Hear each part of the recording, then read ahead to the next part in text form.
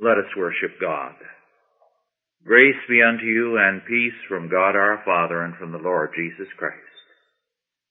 Give unto the Lord the glory due unto his name. Worship the Lord in the beauty of holiness. God is a spirit, and they that worship him must worship him in spirit and in truth. Let us pray. O Lord our God, we come unto thee, knowing that thou art on the throne, that the world around us is manifesting its evil, its capacity for suicide, and that it has no place to go except to hell. Thy grace has made us new. Thy grace has made us strong. And we pray, our Father, that by thy grace our nation may again become strong, that all things in all nations be brought into captivity to Jesus Christ, who is King of kings and Lord of lords. We thank thee for this time of judgment. And we pray, Lord, that by thy grace out of this judgment may come a new birth of freedom in Christ. In his name we pray. Amen.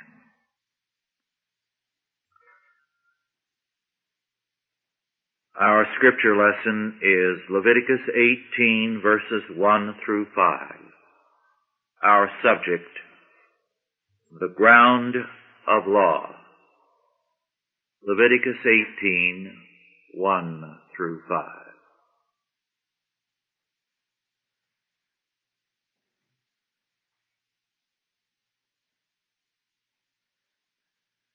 And the Lord spake unto Moses, saying, Speak unto the children of Israel, and say unto them, I am the Lord your God. After the doings of the land of Egypt wherein ye dwelt shall ye not do. And after the doings of the land of Canaan whither I bring you shall ye not do. Neither shall ye walk in their ordinances. Ye shall do my judgments and keep mine ordinances, to walk therein. I am the Lord your God. Ye shall therefore keep my statutes and my judgments, which if a man do, he shall live in them. I am the Lord. Leviticus 18 is a catalogue of sexual sins. As a result, it is not a popular chapter. Within the past decade, the pastor of a large church, a man I know, was dismissed a week after he read Leviticus 18 and preached on it. He was accused of a negative rather than a positive emphasis in his preaching because of the fact of confidentiality. He could not state that the initiative for the dismissal came from guilty men, nor go into the fact of their sins. This chapter is also notable because it follows immediately after the ritual for the Day of Atonement. According to the Jewish rituals of old, Leviticus 18 is one of the readings for the Day of Atonement. Atonement mandates certain things. Atonement is a moral fact with moral consequences. The covenant people are told bluntly that their lives must be different. The premise of all law in the Bible is in verse 2. I am the Lord your God. These words precede the Ten Commandments. They are repeatedly the prefix of various sections of the law. God is the sovereign. He is the creator. He is the covenant Lord. And therefore, he must be obeyed. So that when he says, I am the Lord your God, he says, therefore it is my law which must govern you. In the past century, Gustav Eller said, and I quote, the words in verse 2 have a double import. They apply in the first place to the whole Decalogue. Thus they contain the general presupposition of the law, the ground of obligation for Israel, which lies in the nature of his God and the fact of his redemption. But in the second place, they are the special ground of the command not to worship other gods besides Jehovah. The foundation of all law is God the Lord. As a result, there are two emphases which are made. First, that this God is our covenant God. Therefore, he must be obeyed. And he commands us. He never gives advice. God does not say, weigh my opinion with that of others and then make up your own mind. No. He says, I am the Lord. And he requires obedience. Second, God is the holy God, the only true God. And his holiness requires our holiness. Holiness is a moral fact, as we saw last week. The pagans stress holiness as dread, as the presence of the supernormal, and that sort of thing. But in Scripture, holiness is a moral fact. Of the pagan cultures, we are told in verse 3, neither shall ye walk in their ordinances. In other words, only God's law must be obeyed.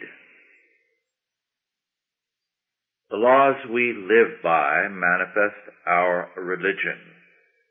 Where two religions exist side by side, one will and must inevitably convert the other, because a land cannot function very long if two contradictory systems of law prevail. The churches today have been for a few generations content with humanistic law, with statist law. As a result, the churches have been progressively converted to humanism. This has been a natural development. If they live by humanistic law, they are step by step going to be converted to humanism.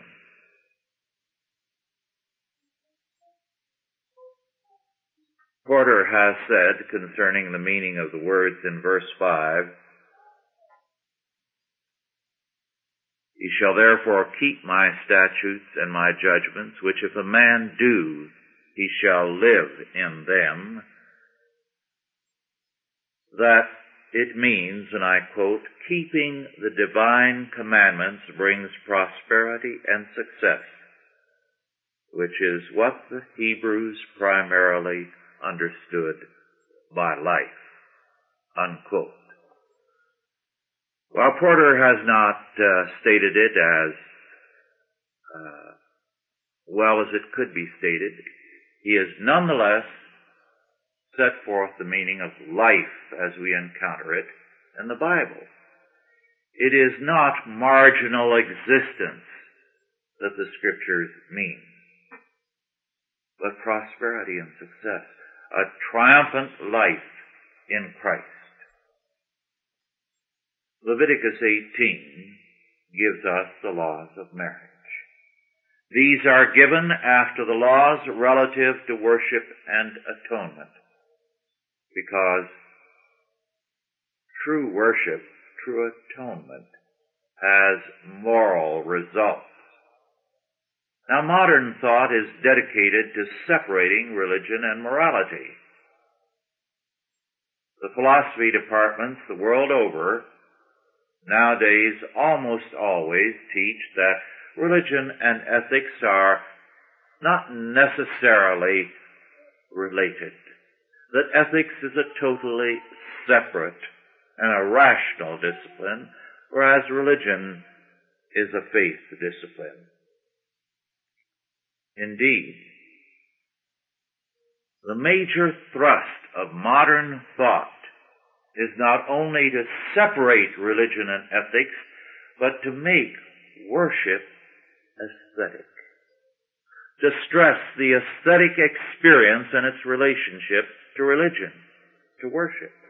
This is why art is so important in the modern world, in a false way, in an anti-Christian way, because art, aesthetics, has become the substitute in modern man's thinking for true religion. And in this view, the art world deliberately separates itself from ethics, from morality. In fact, flaunts its separation from morality because aesthetics must be pure. Ideas have consequences, and philosophical thought bears fruit in life. And we have for generations had this taught, that ethics is over here and worship and aesthetics over here. And should we be surprised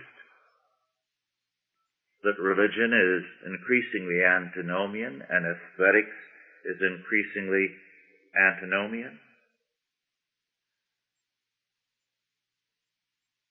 When worship becomes an aesthetic concern, we must say, well, worship is not to be unaesthetic. To reduce worship to an aesthetic experience is to say that it is man who must be pleased rather than God worship. Religion in the modern world is seen as an aesthetic experience, and such an emphasis makes man sovereign. The repeated statement of the law is, I am the Lord your God. In these verses we have it in 3 of the 5, verses 2, 4, and 5. This tells us God is sovereign. Again, dullness is not a merit in worship. But the belief that worship must be interesting and aesthetically appealing to a congregation is false and evil, because it says that worship must be required to please man, not God. And this is too common a view. Man-centered worship is a lie. And Paul tells us that to serve man in worship becomes idolatry. As he declares in Romans 1, professing themselves to be wise, verse 22 of Romans 1, they became fools and changed the glory of the incorruptible God into an image made like to corruptible man, and to birds and four-footed beasts and creeping things. Wherefore God also gave them up to uncleanness through the lust of their own hearts, to dishonor their own bodies between themselves, who changed the truth of God into a lie, and worshipped and served the creature more than the Creator, who is blessed forever. Amen. Paul is here describing man-centered worship. It leads to idolatry. Now, idolatry can mean worshiping graven images, or it can mean enthroning our own will, our tastes, and our wants as supreme. All such worship leads to a moral degeneracy, which Paul says in Romans 1 culminates in homosexuality wherein men burn, he says, but literally in the Greek, burn out. It is the end of the road for a culture.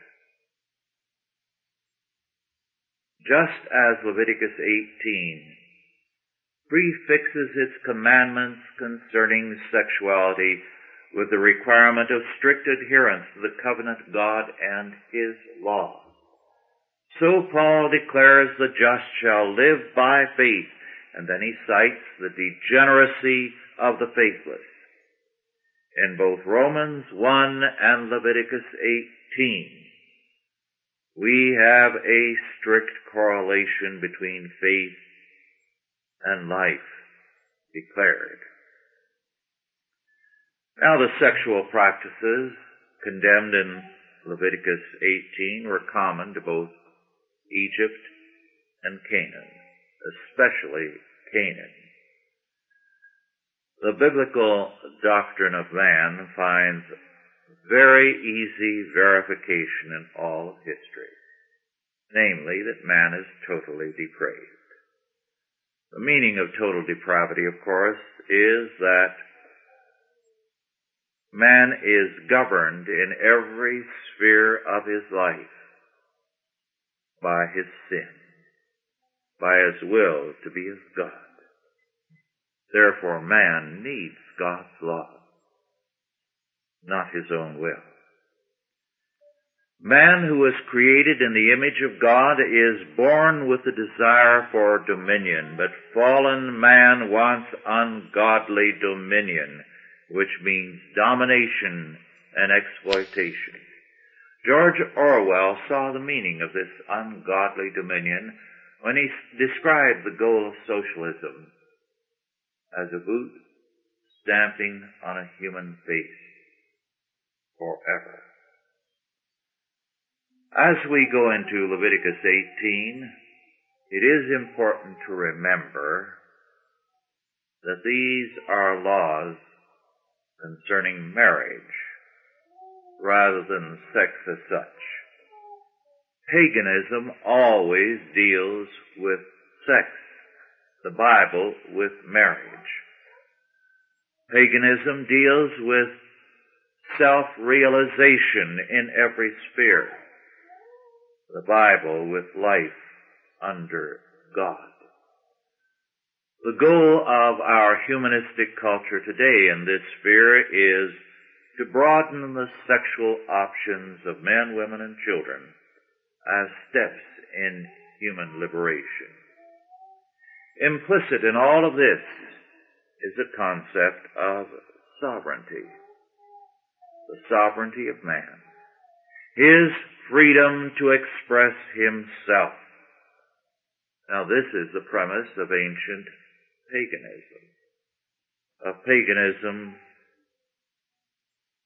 in antiquity and now. It is an expression of the desire to be as God, to trample under God's laws and over other men. In Genesis 19:4 and 5, the men of Sodom demanded the right to sodomize Lot's guests.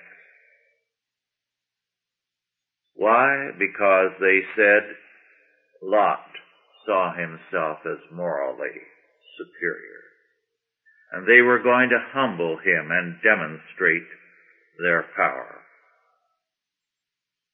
So we see in Genesis 19, verse 9. Men, by declaring themselves sovereign, reject God and with God His law. They declare themselves sovereign because their will must be done. My will be done. Camus stated it very baldly when he wrote, and I quote, "Since God claims all that is good in man, it is necessary to deride what is good and choose what is evil." Unquote. Thus we can understand why unbelief insists on the triumph of evil. It is its way of waging war against God.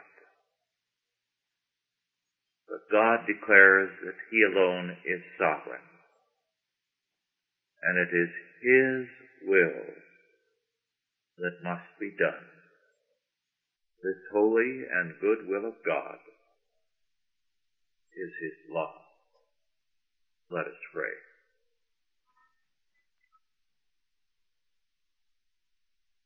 O Lord our God, we give thanks unto Thee for Thy word. And we pray that Thy will may be done, and Thy law manifested and upheld in our lives and in our society. We thank Thee for Thy judgments. They are true and righteous altogether. Make us joyful in Thee and in Thy word, and zealous in Thy service. In Christ's name, amen. Are there any questions now concerning our lesson? Or any comments? Yes.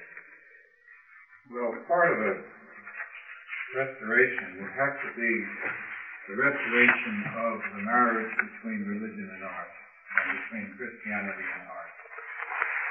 The communists took control of art and still hold it paramount in their system. And they have, I think we were talking about John Lawson recently, who saw Lily Riefenstahl's The Triumph of the Will, which Ann and I saw in San Diego. And it's the greatest organization of spectacle possible to see. And it's taken direct from religion. And I think it was one of the great errors of Protestantism and the Reformation that it turned against art. Yes. I think there are two things we have to recognize here. It is a tragic and serious error to separate religion and art. It's disastrous for both. On the other hand, it is equally disastrous to do what Tolstoy did and to say that art must be moral without tying it to the faith. So that both are perversions. Both destroy the unity of things. And Tolstoy had some very good points in what he had to say, but he did basically a disservice to both Christianity and art, and has been used regularly to further the separation of the two. Art for art's sake. Yes. And now it's gone into art as totally divorced even from reality. It's not without significance that one of the greatest champions of art for art's sake, the one most identified with it, was Oscar Wilde, a homosexual.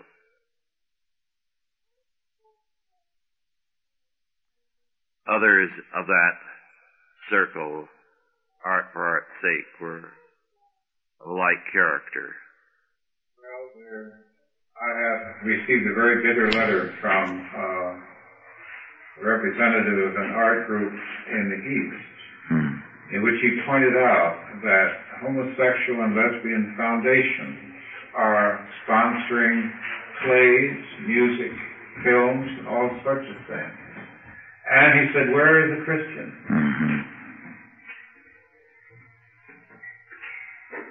Yes. Any other questions and comments?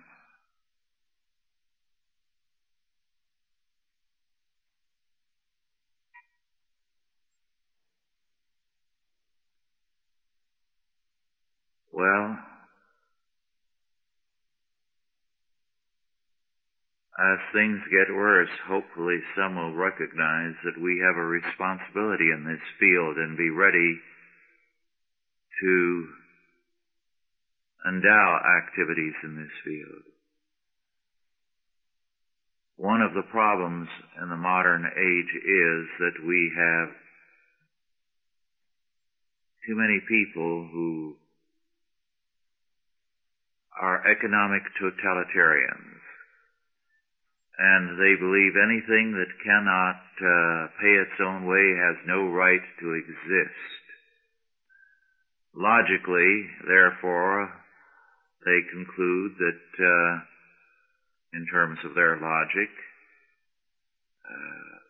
foundations have no right to exist, the arts have no right to exist, and the churches have no right to exist unless they go on a for-profit basis and deny themselves any tax-exempt status. I've often been tempted to ask these libertarians, why don't they kill their own children? There's no economic basis for their existence because they cannot support themselves.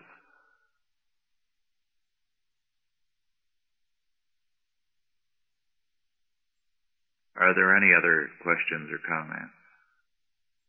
Well, if not, let us bow our heads in prayer.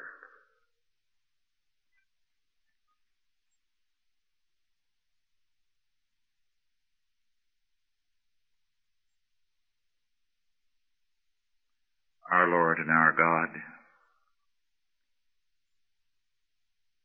we thank Thee that as we confront the world and its problems, and as we face our problems, we have the assurance that Thou art greater than all these things,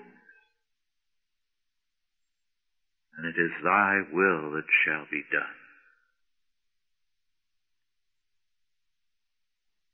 Give us greater knowledge of Thy will as set forth in Thy word, greater faithfulness to Thee day by day, and a greater joy and confidence in Thy purposes for the world and for us in Christ Jesus. And now go in peace. God the Father, God the Son, and God the Holy Ghost bless you and keep you, guide and protect you this day and always. Amen.